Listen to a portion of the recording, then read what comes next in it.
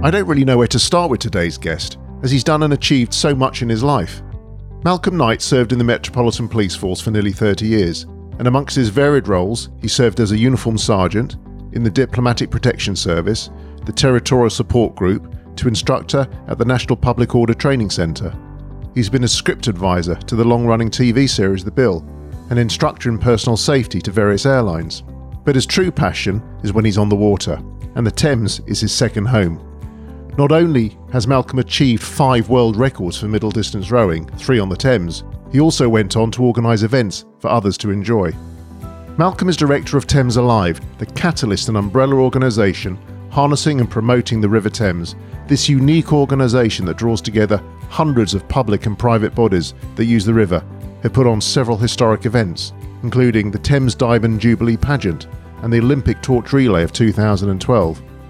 Later this year, they're organising a stunning programme called To Be a Pilgrim as part of the incredible Mayflower 400 celebrations not to be missed. Until recently, he was also events manager for the Queen's Royal Row Barge Gloriana for 7 years. And that just scratches the surface, as he also recently appeared on Channel 5 series The Thames, Britain's Great River, with Tony Robinson. Sit back as Malcolm and I chat over the past, present and future of the glorious Thames overlooking beautiful Hampton Court. I'm Steve Lazarus, and this is Your London Legacy. Before we meet this week's wonderful guest, here's a little something for you. If you're a fan of the show and would like to get involved and support us at Your London Legacy and help us keep producing amazing content just for you, you can get involved over on our Patreon page. We take every penny and we'll reinvest it back into the show. If you want to get involved and get hold of some really cool benefits, or have us create your very own London Legacy episode, or maybe meet up with us and other London Legacy lovers in London, you can do that too, over at www.patreon.com/Your London Legacy. Okay, let's get on with the show. Well, today I'm delighted to have on the podcast Malcolm Knight, and we are sitting here in the glorious, I think to give it its proper name, I'm looking at the title here, Ditton Skiff and Punting Club. Have I given it its correct title? You have indeed, yes, Steve. Not Thames Ditton. Ditton Skiff and Punting Club. Why has it been abbreviated from Thames Dittons? I have no idea. I think it's the chaps sat around a table in the local pub nearly 100 years ago and just came up with that name. Yeah. It's not even grammatically correct because it should be Skiffing and Punting Club. Oh, okay. Too much of a mouthful. Well, we won't pull you up on the grammar. That's absolutely fine. It's probably been like that for too many. Well, I think you said it's 100 years coming up. Yes, of the club. 2023 will be 100 years old. Yeah. So, what's your? You've been a member here for how long? Over 30 years now. Okay. I'm the president of the club now. Right. Part of the core team that worked to build this wonderful clubhouse and facility back in, 95, I think it was. And yep, still doing a bit of skiffing, not competitive anymore, but skiff racing. So this building we're sitting in is relatively new. Yes. Okay. Yeah. Was it always on this site, or has it no? moved? It was on literally just about 50 yards downstream before, in a semi-derelict cottage and an old Nissen hut left over from the Second World War. And before that, it was a rather splendid clubhouse down in Thames Ditton Village. Well, it's an absolutely stunning location. Do you want to just explain where we are situated and what we can see from where we are Well, our here? view from here is the River Thames, immediately outside, obviously, because that's what we need for what we do.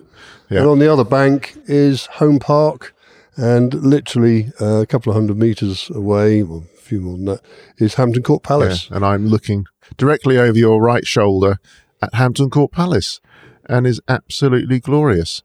And we're very much blessed with the weather today, because the last couple of days has been Storm Chiara or something. Yes, she's battered us with winds and dumped an awful lot of rainwater. So the flow rate is unfortunately now up so high, so fast that we can't actually. You were explaining before we started the flow rate and whether that's safe or not to get out on the water. Just recap on what.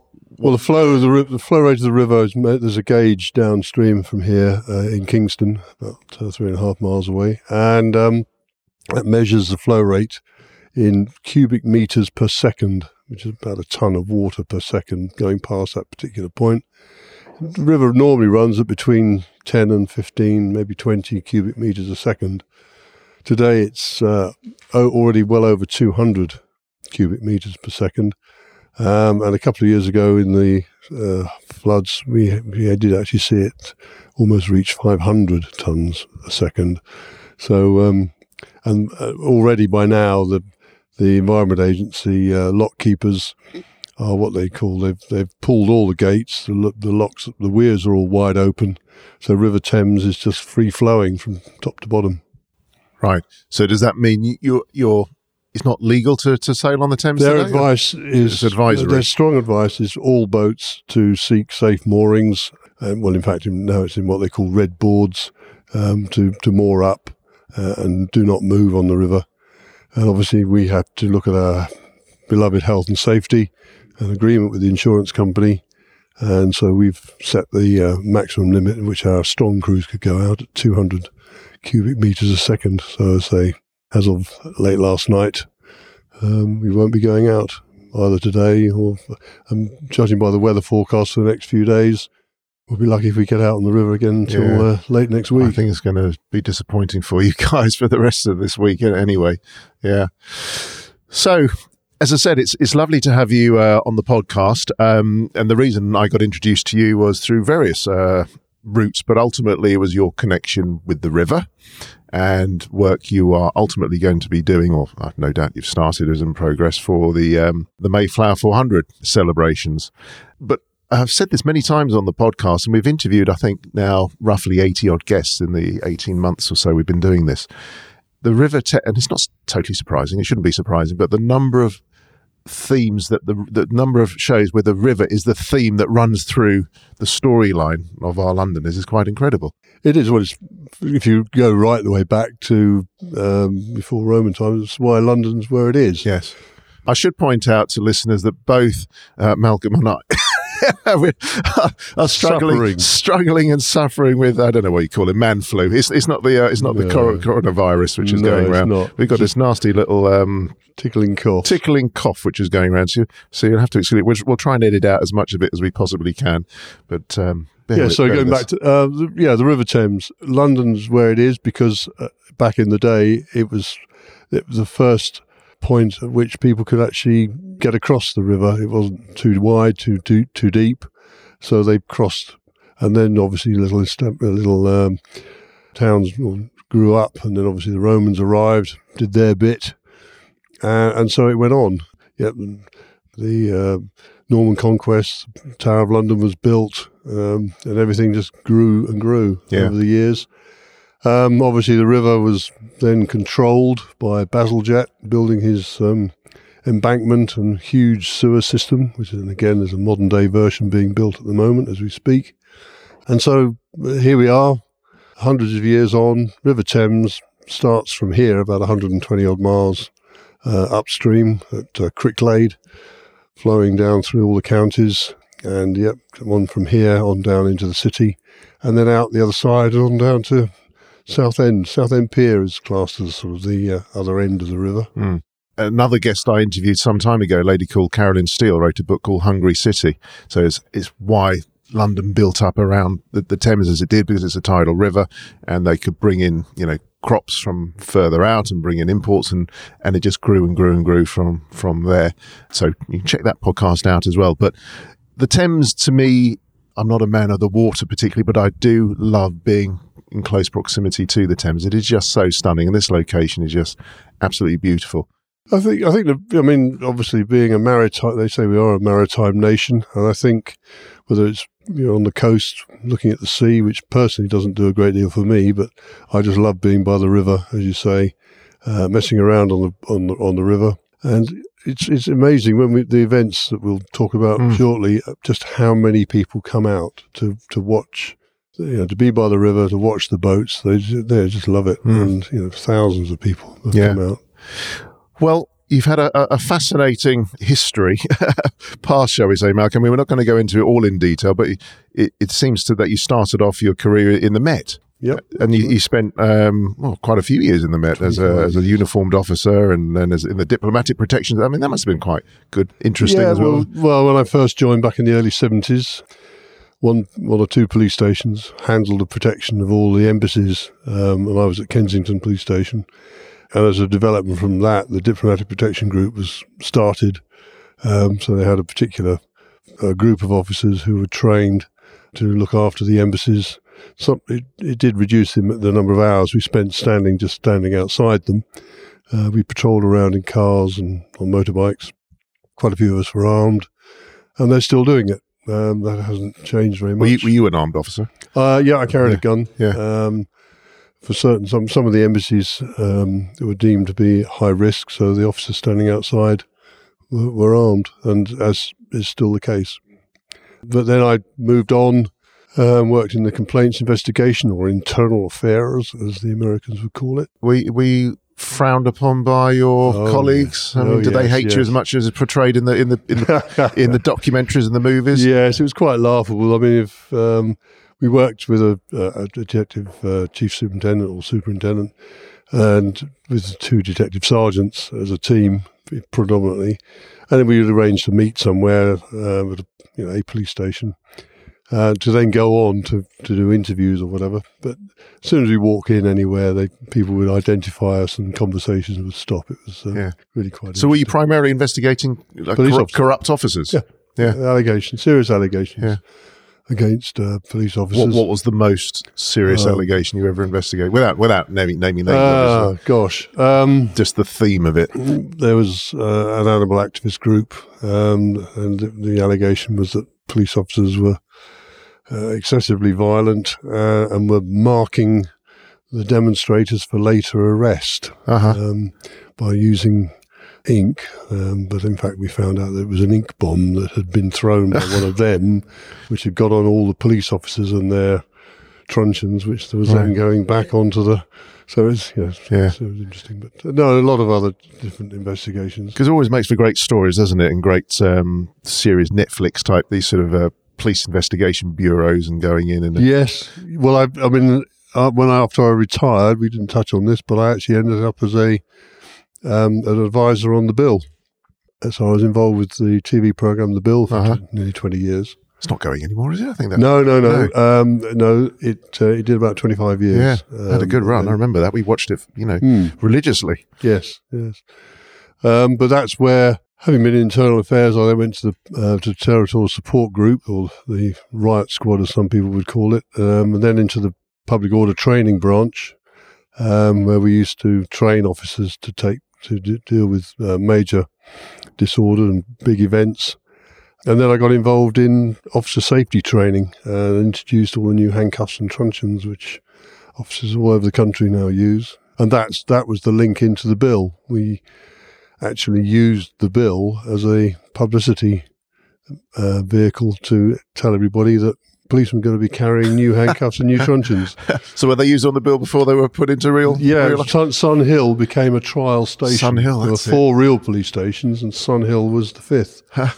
Where was it filmed? Sun Hill wasn't a real station, obviously. No, it's a studio. It used to be. It used to be a wine warehouse over in Merton. The set is still there. It's still used by Fremantle TV, I think it is, Thames Television, because it, like all film sets, it's 1 minute you're in one office or room and you walk through a door and you're in the courtroom. Anyway, but it was great fun, interesting times. And to say, when I retired, I then became a full-time script advisor. To the bill? To the bill, yeah. Advising them on technicalities of policing? Everything, the whole thing, right from the storyline, helping the script writers write their scripts and keeping it somewhere near reality. So when we have the police being investigated by their internal complaints, that was you, was it? Well, no, but everything. I mean, if there was a rape scene, like we would arrange for the script writers to go to a rape suite to see how it worked, or go to the fraud squad, or go to the antique squad. So wherever the storylines took them, I bet that was really interesting. It was quite interesting. I mean, I think it's fair to say there was one storyline that the chief superintendent looked at himself of a photograph of him with the commissioner.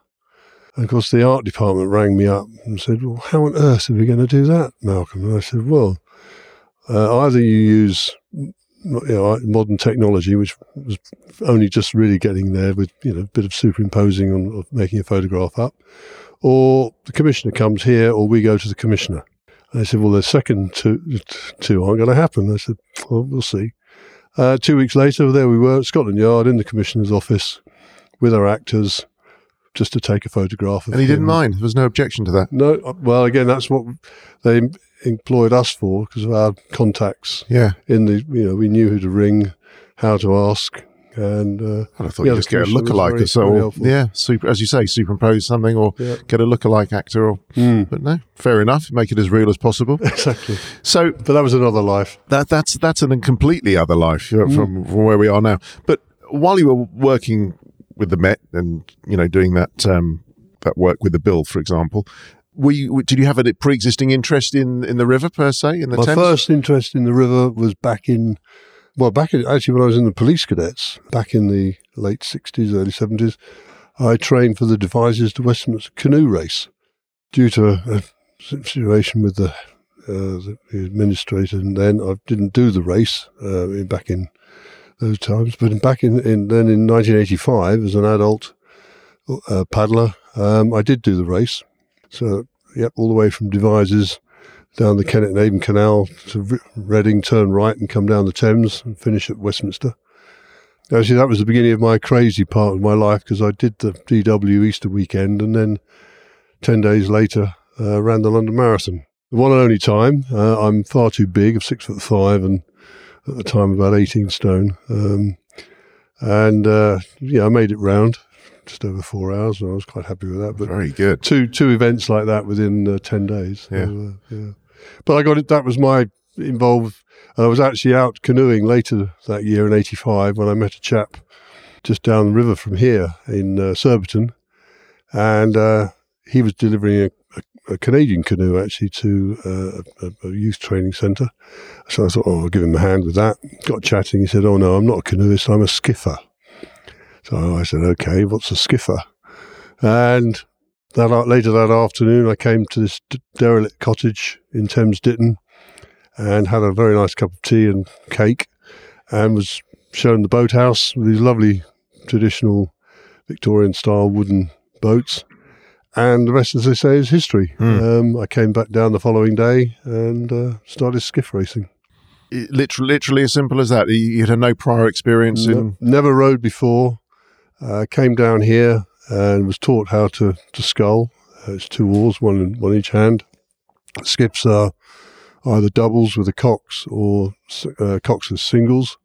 And yes, some very patient members taught me how to scull. And I teamed up with a chap, Kevin Thomas. And within about, I think, the next 2 years, we'd got our one through to the senior level. Then we met the technicians and we started to lose. But then, you've got to lose before you win. You can taste glory. You've got to know what it feels like. Yeah. It's fantastic. And it's just gone on from there, basically. But that was my first real involvement with the Thames.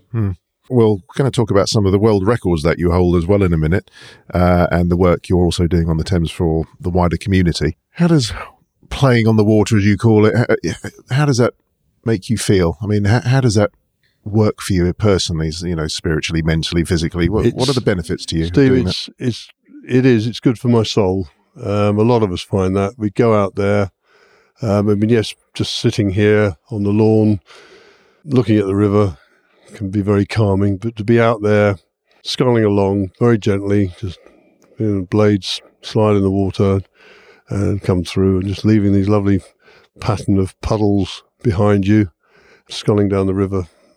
Any time of the day or night. Night skipping is lovely as well. It's usually mirror flat, and I go out there sometimes just to calm down, let the trials and tribulations of life in the world leave them behind in the wake. I was very lucky when I finished my police career. I actually finished at Kingston, and I even used to row to work sometimes. Oh, I bet that was fun. Yes. I mean, there's such a change, isn't it, in context of being in the police force in the Met and then being out on the river. Yes. Quietly, as you say, rowing and Well, yes, skipping up and particularly down. when I was at the Public Order Training Branch, I'd spend all day supervising, effectively creating small riots and scenarios and highly violent scenarios for the officers to help them with their training. And I'd come down here in the evenings and just go out on the river. Yeah, wonderful. Absolutely marvellous. So let's touch on some of your world records then, because you said you started to meet up with some of the big boys and start to lose a few races, but then didn't take you long, does it, to sort of perfect the art and start to win some fairly big challenges?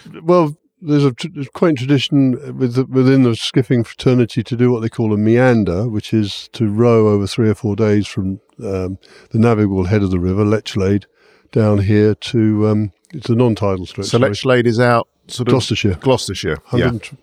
To row over 3 or 4 days down to Teddington. And that's a meander, is it? That's a meander. Meander's too nice a word for that. Yeah, no, it's very. So I found myself in 1984 doing a meander with my then partner, my racing partner Kevin, and I'd recently met a nice lady Ruth, and she came and she coxed us for 3 days, and she was later to become my wife, long-suffering wife, very supportive. So we did a meander. I didn't realise that Kevin had given his son a copy of the Guinness Book of Records as a present that previous Christmas, and in there was a record for rowing from Lechlade to Southend. And Kevin, while we did this 3-day meander, added up the time it took us to row from lock to lock. And we were having a beer or a drink after a few weeks later, and he said, if we kept going at the same speed, Malcolm, all the way to Southend, we could actually beat that record. So the seed was sown. Yeah, so the seed was sown. We spoke to another long-standing member and an oarsman, Simon Leifer, down here, and 3 men in a boat. No dog. So in 1988, we found ourselves at Lechlade Bridge, and 39 hours later, we arrived at Southend Pier. What's the process for getting Guinness Book of Records, or whatever the organisation? What you do is you, back then in '88, it was quite a small organisation, and it was quite friendly, and we said we want to do this, and they said, yep, that's fine, let us know how it goes. You submit your records and your statements afterwards. It's changed a bit now, because I was working with a squad of guys to do a couple of records earlier this year. I wasn't rowing, and it's very different, but no, that's what you did. We said we're going to do this. They said, well, that's the record as it is. You have a go at it. Let us know how you get on. So how do they monitor it? Because the length of the race is, looking at the paperwork here, is 186 odd miles. Yes. They don't monitor it. They don't. They asked that a suitable expert from your sport is the adjudicator. Uh-huh. So we had a chief umpire at the time from the skiff racing fraternity, and others supervising the start and the finish, then meeting us at different places along the way, and then we got statements from everybody else, because we had about 60 odd people running around the countryside opening the locks for us and feeding us and stuff. I just wonder, so they're checking you're not sort of nipping out and stopping off for a quick pint and then jumping in the car. When did you attach the outboard motor? Yes, indeed. So they all did statements, and then you submit the whole thing, statements and chart of the times you take, and photographs. Of course, obviously back in that day there was no GPS. We couldn't attach anything to show where we'd been. So that was the first of your world records in 1988. That's it. Beating the previous record by 24 hours. Something like that. That's outrageous. Well, that's what you do. Yeah. It had been set by a crew of firemen in a 1-ton whaler. So but it doesn't matter which size boat. We did it in one of our double skiffs from here, which is still downstairs, still being used. Yeah, then we went on using the Four Sculls skiff, which is downstairs. You could say this is sort of London-based because we rode here, Yeah. which is, if we just stretch the boundary a couple of miles, the London Borough of Kingston. So we're just outside London, where just we're outside sitting, where London we're sitting here. now. We rode up and down this particular reach non-stop for 24 hours. Extremely boring. I was going to say, that must have been very tedious. Yeah. But did that one. So that's another world record. Yeah, that was in 94. And then every couple of hours, it looks like every couple of years, somebody had a bright idea. We then popped across the channel in 2 hours 42 in a waterman's cutter. And then some wag said, why don't we row to Paris? Well, I knew a police crew or squad who'd done that a few years before. But in 99, we put a squad together of chaps, and 15 of us, rotating 3 hours on, 3 hours off, and rowed to Paris in just over 4 days. What were you sailing in then? Or That was in a waterman's cutter. Cutters. So there was 6 sculling and 1 cox. But actually, you go down the Thames, turn right at North Foreland in Kent, go round to Dungeness.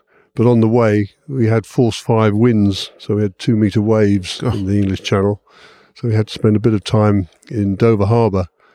That's all included in the elapsed time. Right. Came out, rode down to Dungeness, turned left, go across to Dieppe. That takes you 24 hours. And you get to Le Havre, which is halfway. That's 240 miles.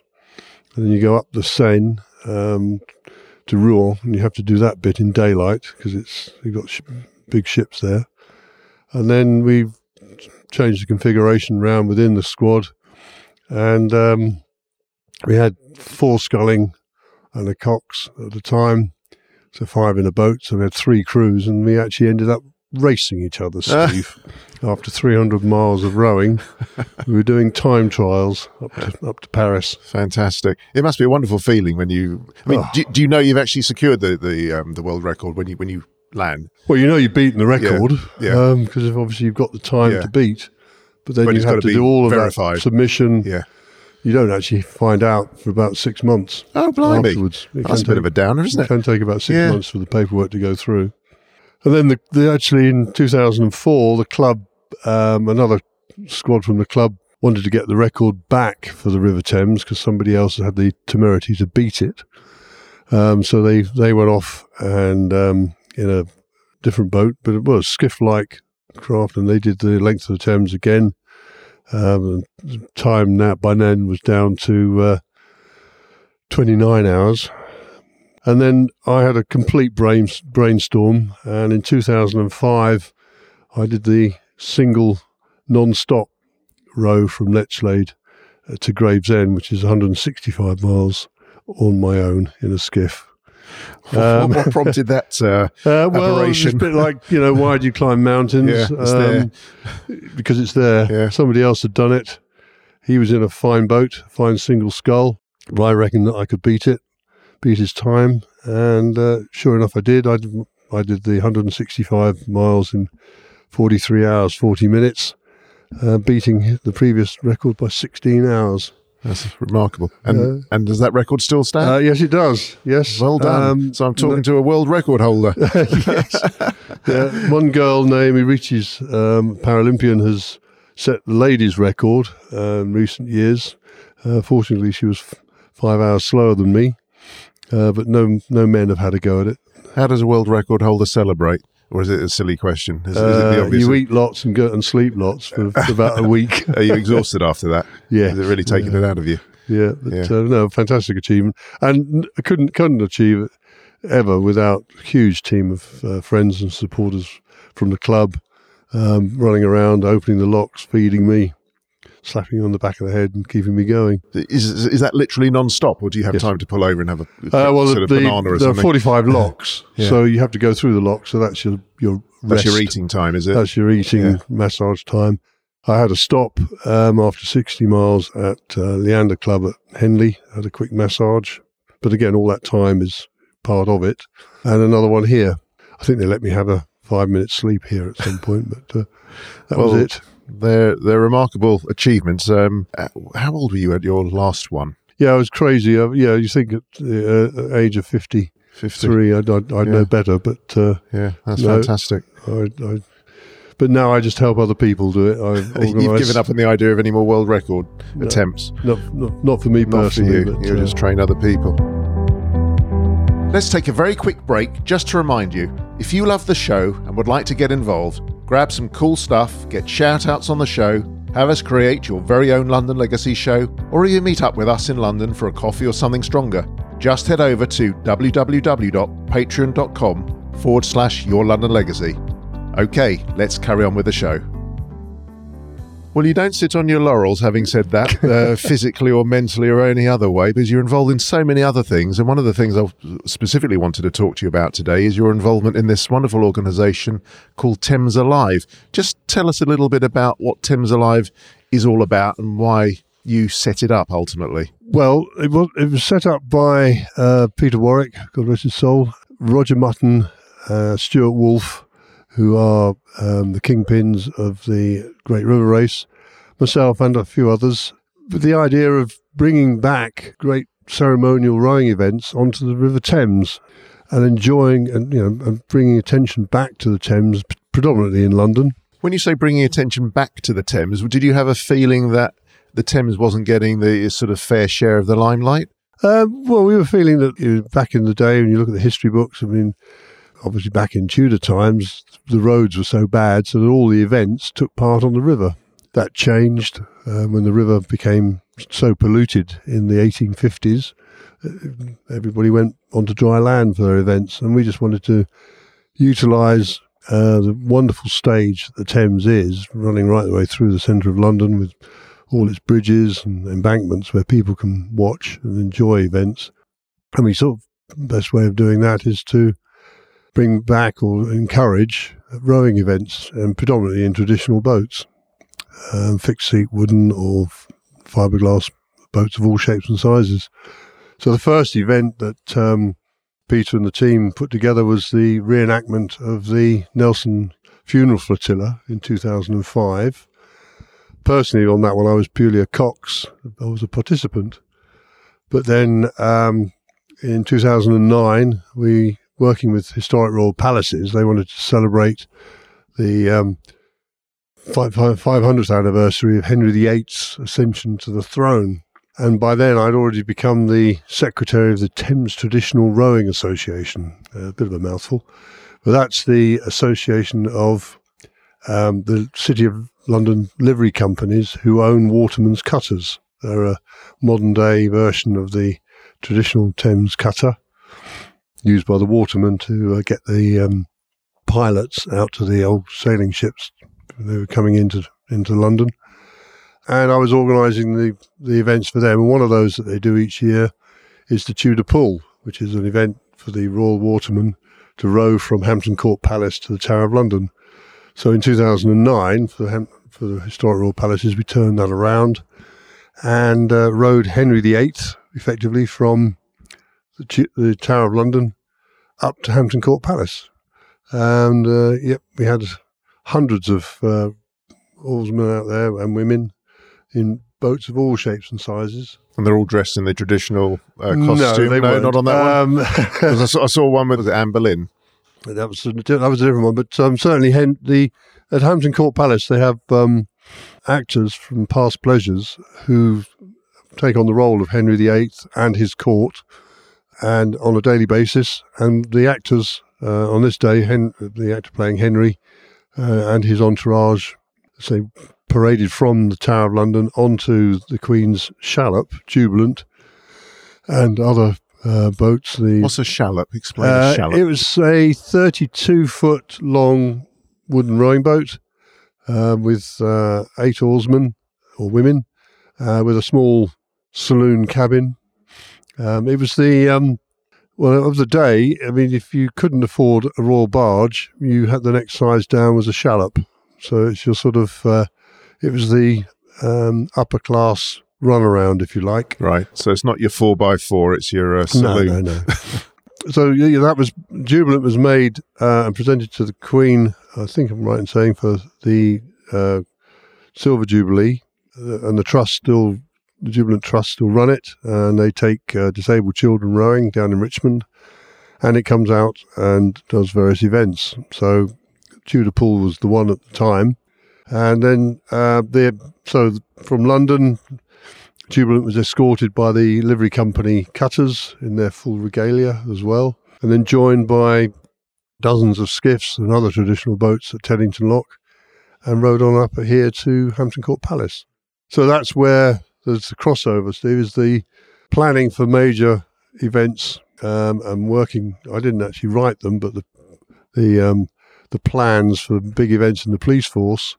So I found myself using that skill and that knowledge and experience to write the master plan for these big events on the river. Yeah. And the biggest being, would you say, the Diamond Jubilee? Well, yes. Yes. So tell us about that, the Thames Diamond Jubilee pageant. I mean, that must have... Back in... I recall seeing that. That was an amazing event.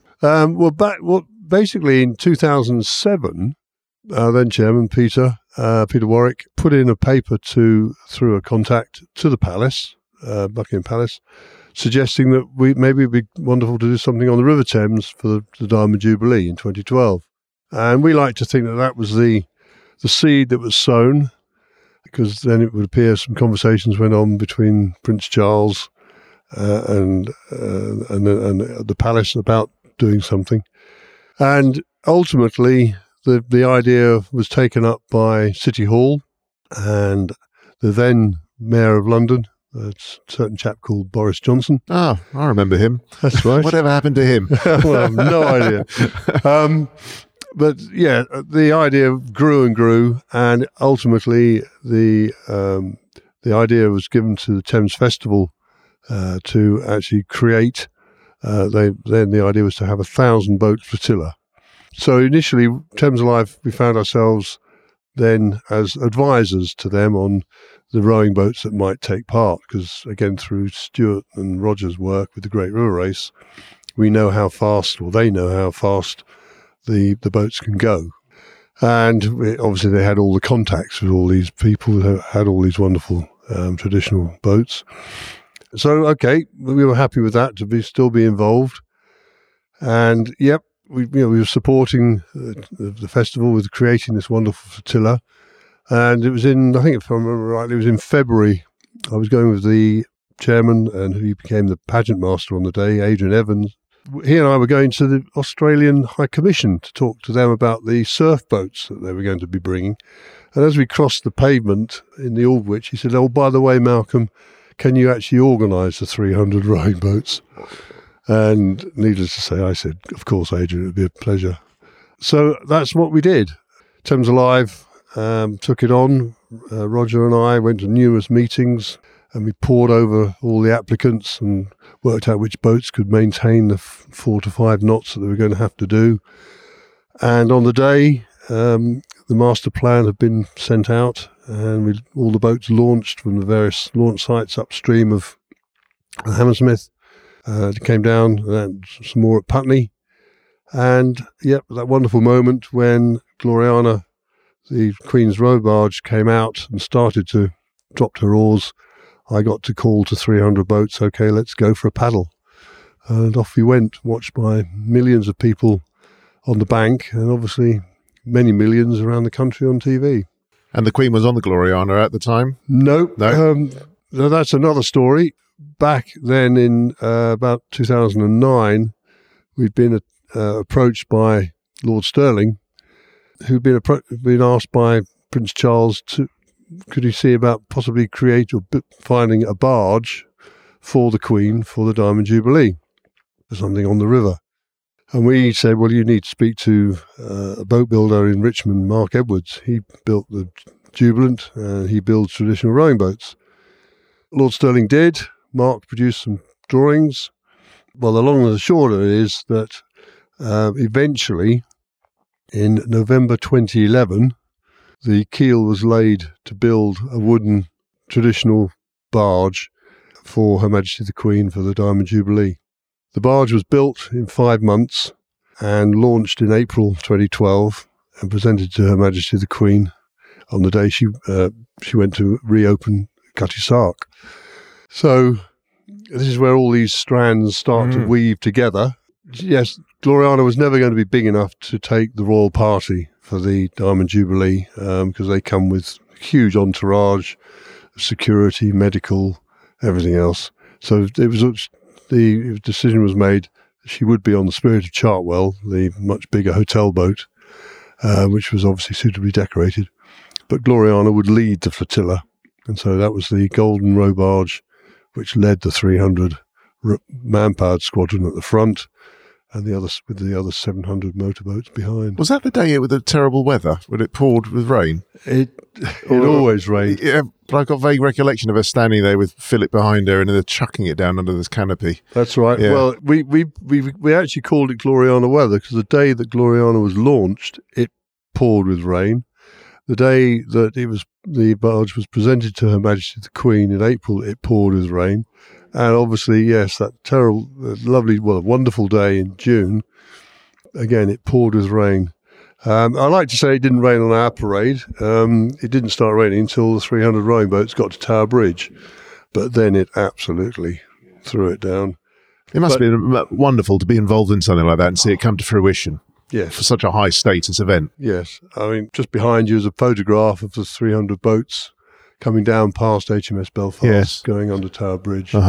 And to be part of that. And where were you stationed at that particular time? I was on a boat as a laughingly called an umpire for the whole thing, trying to keep some semblance of control. Did it all go according to plan? Did anything go horribly wrong? No, it went to plan. Nothing sank, nothing crashed? No, nothing sank. we even had 4 or 5 what you call sweeper boats, motorboats at the back. So if any of the man-powered squadron couldn't keep up the speed, once they got to the PLA launch there at the stern of the back of the flotilla, they were then taken in tow. There was one there, a lovely gondola owned by Lord Phillimore, and he was most upset that he got taken in tow because unfortunately he couldn't maintain the speed any longer. But he forgave the skipper and crew because I understand he took them out for lunch a few days later. And how do you prevent any sort of pleasure boats sort of joining in and launching from there? Well, the Port of London Authority run the River Thames from the London Stone, which is just below Teddington Lock, all the way down to the estuary. And basically that day they closed the river. The river was shut. Every boat had to have registered. They were given a number, and that obviously the man-powered squadron, their number was M, and then whatever. And they went through the canal boats and the motorboats and all sorts of different craft. They all had their own number. They all had to have a flag, and everybody on board each boat had to have a security wristband.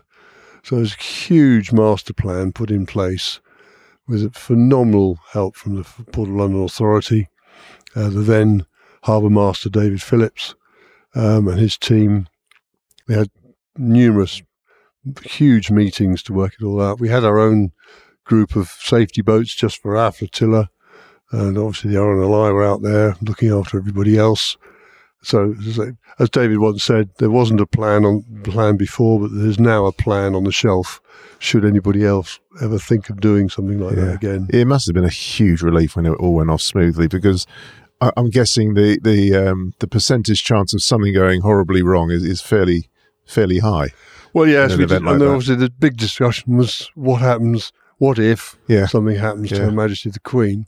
She was going to be 300 rowing boats, and then the 60 Sea Cadet boats representing carrying the flags of the Commonwealth countries, and then Her Majesty.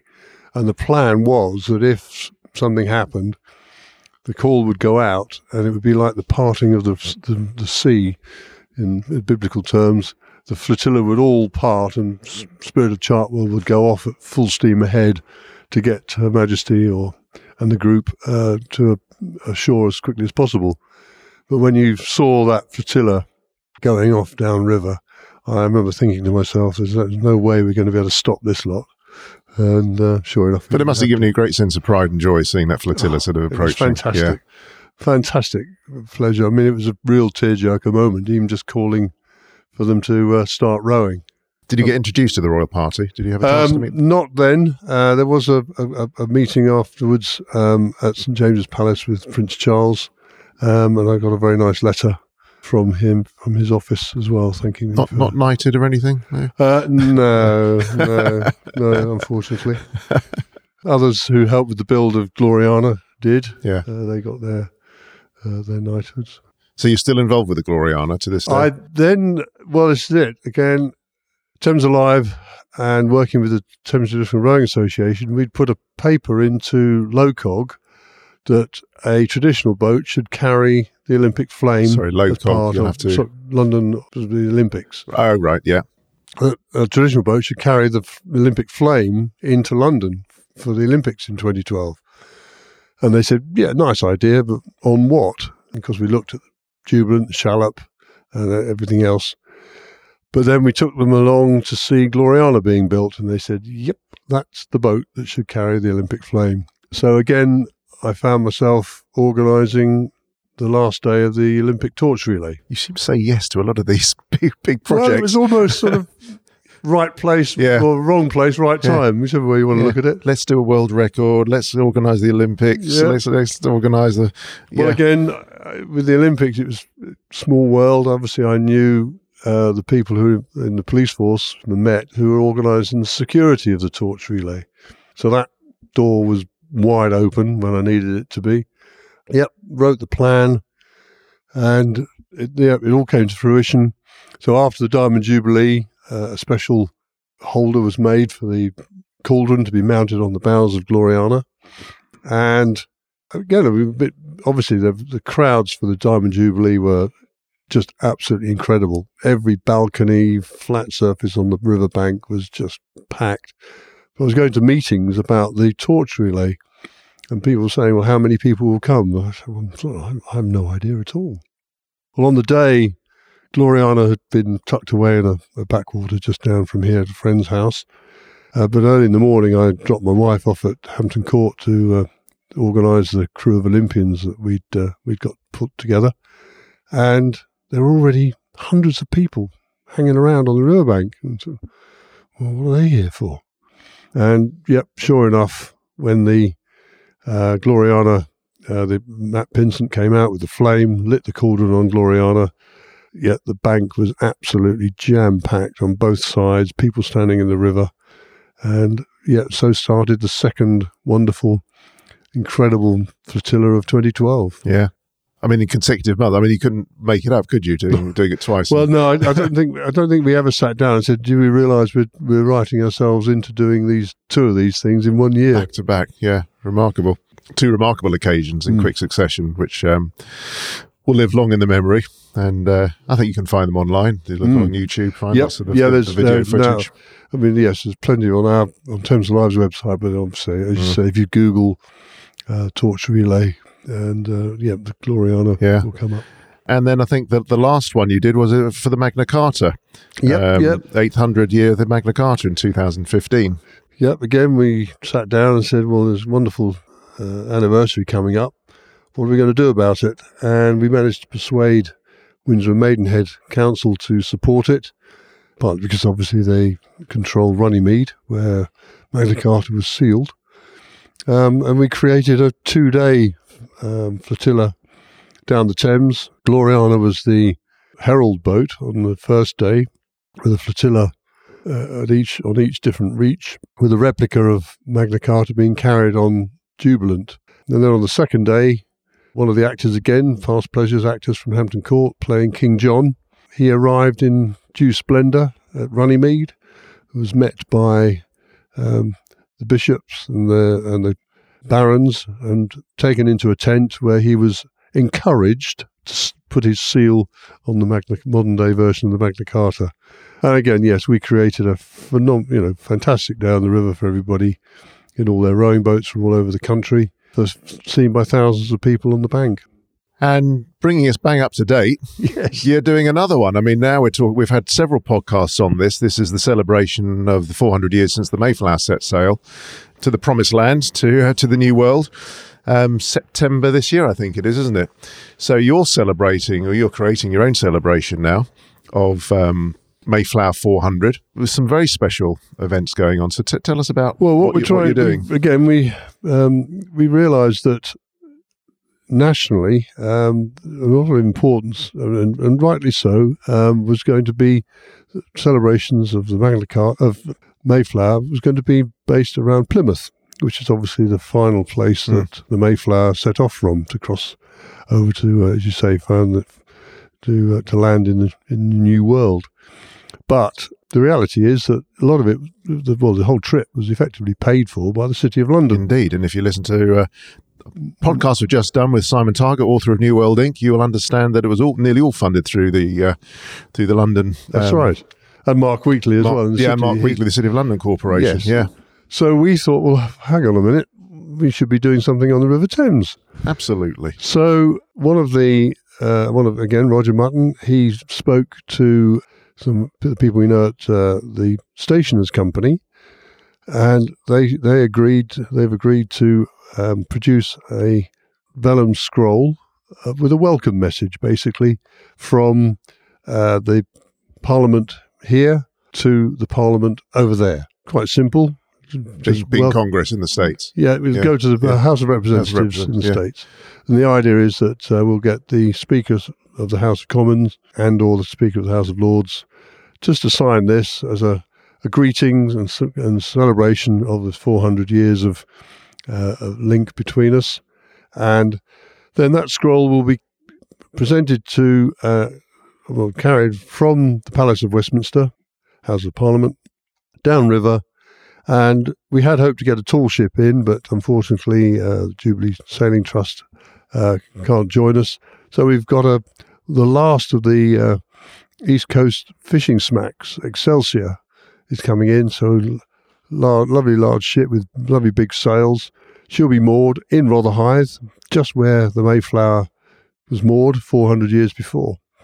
She's a sail training craft. They take youngsters on board. And the hope is that they will have youngsters do the trip round from Harwich, coming into London, and then school trips on board to hear the story of Mayflower 400. And then, the scroll will be carried down with due pomp and circumstance, possibly on Gloriana, but certainly with the livery company's cutters. That'll all be on the Friday, the 4th of September. There'll be a little ceremony. We'll create a ceremony down there in Rotherhithe, and obviously, again, all those boats will be rowed off down to then do the Mayflower 400 Great River Race the following day. That's the race that runs now from Greenwich up to Ham House, 22-mile marathon of the River Thames. Every year, it's the 33rd year this year it's been raced. And this one will be the Mayflower 400 Great River Race.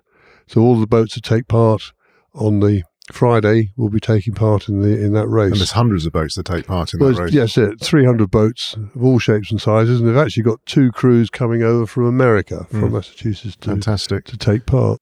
So I imagine that's going to be an absolutely splendid event. And the turnout, weather permitting, of course, will be probably just as big as some of the previous ones you've done. Yep. Well, we hope that, again, people will hear about, and so obviously this is a wonderful opportunity for us to publicise the flotilla on the Friday the 4th. It'll be in the afternoon, and then Saturday morning, the 5th, for the Great River Race. And that afternoon, when the tide turns, Excelsior will set sail and go off down the river. I have to say that this scroll will magically be taken from Excelsior and magically appear in America. And flown first class. Yes, hopefully. Again, through wonderful contacts. Yeah. And will be presented then to the Speaker of the House of Representatives. But you mentioned, I think, which is really important as well, that some of the local kids, maybe some of the less advantaged, shall we say, kids from the local area, from Rotherhithe and Southwark area, will be hopefully allowed to sail on the ship as it goes off. Yes, certainly. On its journey. There's a couple of opportunities here. That, as I say, they'll be running trips onto the Excelsior with actors on board again, telling the story of Mayflower. And then, yes, for some local youngsters to take part in the trip going off down the Thames. But also working in parallel with us is the Challenger Trust, who are raising funds to actually get a tall ship and sail that across the Atlantic about the same time. Unfortunately, obviously, that will take a few weeks. So we want to get the scroll over there before they arrive. But yeah, the big thing is to, as we did with Magna Carta, to tell the story to local youngsters, local people, about what the story behind these historical events, which, in some cases you could say are sort of slipping into the murky past, where we just want to bring them back, bring them to life, and bring them out on the Thames and bring the Thames back to life. When you set up Thames Alive, or got involved with Thames Alive when it first started, did you ever envisage it would take on this sort of all-encompassing project management at all these massive No events? idea at all with that, Steve. I mean, as I said, I touched on it. It led to me being the events manager for the Queen's Row Barge for 7 years. I've only recently, a year ago, stepped away from that. But so the row barge again being Gloriana. Yeah. I organised everything that did for 7 years. So what did that entail? What sort of journeys did she go on? Or voyages? Things like Lord Stirling said to me at the end of 2012, of course, we need to get the boss on board, Malcolm. Sorry. And he said, well, Her Majesty. So I put a plan together for an afternoon tea cruise at Windsor, bottom of the garden. And the message came back from Buckingham Palace, one would like to do that. So there we were. The barge had been up at, the Royal Barge had been up at Henley Royal Regatta, and she came down to moor locally. And then on the day in 2013, we actually got there were only 22 Royal Watermen. We had the Queen's Barge Master and 19 of the watermen there that day in their full regalia, the beautiful red tops with gold thread. They'd had a practice paddle in the morning, and then Her Majesty stepped on board with the Prince Andrew. Prince Philip was not well that day, unfortunately. Prince Andrew was on board, Prince Edward and the Countess of Wessex, the Duke and Duchess of Gloucester, and the Duke of Kent. One security officer, and the maitre d' from the Waterside Inn, who was supplying the tea. And lovely sunny day, fortunately. And they rowed up and went up the backwater or the Weir Stream to Eton, and just by Eton College, where the barge turned, tea was taken, and they came back and then moored up again. I take it you didn't partake of the tea? No, I was on board a lovely launch owned by great friends, the Lavericks, on a launch on Verity, with Lord Stirling and one of the other trustees, Sir Steve Redgrave, watching and sort of controlling. We had security personnel. Some of them were walking the riverbank, but others were actually tucked away on some very nice traditional river cruisers that, again, people I know are fortunate enough to own, rather than being in black rubber inflatables. So it was all very discreet. And the river was still open. There's a photograph of a little narrowboat just come out of the lock at Windsor, and as they came down, they suddenly realised that they were passing Her Majesty the Queen on board Gloriana. But so an amazing day up there at Windsor. But yes, all of the other events, putting together school children to row at Gloriana Achievers Days, or days down at Putney where we invite schools and clubs to put a crew on board. Everything, just involved in organising all these events up and down the Thames, a lot of them through central London, so the annual Tudor Pull in the spring, and other events which just bring the River Thames to life. It was fantastic. Once again, we're at the point in our conversation with today's guest, Malcolm Knight, of his favourite places in London. It could be on the river. Who knows? Let's find out what Malcolm's got to say. Well, if I'm in town, I do obviously just go down by the river. Tower Bridge and Tower of London. It's always wonderful just to sit there and watch the river going by, watching obviously thousands of tourists. But I love to pop into St Catherine's Dock. It's lovely. Yeah, again, another little quiet backwater in central London. And again, to look at the boats and just go and have a cup of coffee. But again, obviously, beautiful places to go. St Paul's Cathedral. Well, I've been fortunate enough, if you can ever get in, to have a look in some of the livery halls, the Waterman's Hall, or into Trinity House, these lovely old buildings where the traditions of London basically come from. And obviously Guildhall, the museum there, anyone can go, it's all free. Yeah. And see where... And they've currently got Magna Carta on display there as well, I believe. The Magna Carta. Yeah, yes. Magna Carta's on display. Somewhere in there is a picture as well of the other one I've been fortunate enough to go to on a number of occasions is Mansion House. So, but I say the main thing is to go and sit down by the river, either at St Catherine's or the Tower of London, and just watch old Father Thames come gently bobbing by. I could not agree with you more. And on a beautiful day like today, what better thing to do? Well, it's wonderful to have had you on the podcast. It's absolutely amazing stories, both personally of your personal achievement and the wider work that you're doing here with Thames Alive. If people want to find out some more about how they can get involved or find out about the Mayflower 400 regatta, if that's the right word for it, that's going on in September, where can they find out some more about that? That will be at the moment on either Mayflower 400 London website or on thamesalive.org.uk website. And so there'll be information there or on our Facebook page. And obviously nearer the time, I'm sure I don't personally do it, but there'll be those putting out tweets and the like as well. Yeah. Well, let's put it out now. I mean, we'll also put it on our social media, but the dates for your diary are Friday the 4th and Saturday the 5th of September. So stick that in your calendar now, as I have done as well, because it's going to be an amazing couple of days of celebration. And if you love the Thames as much as I do, and certainly as much as Malcolm does, it's going to be an opportunity not to be missed. See hundreds of people and all the colour and pomp and ceremony of that at that occasion, and also linking us with the Mayflower 400. The link with America, which.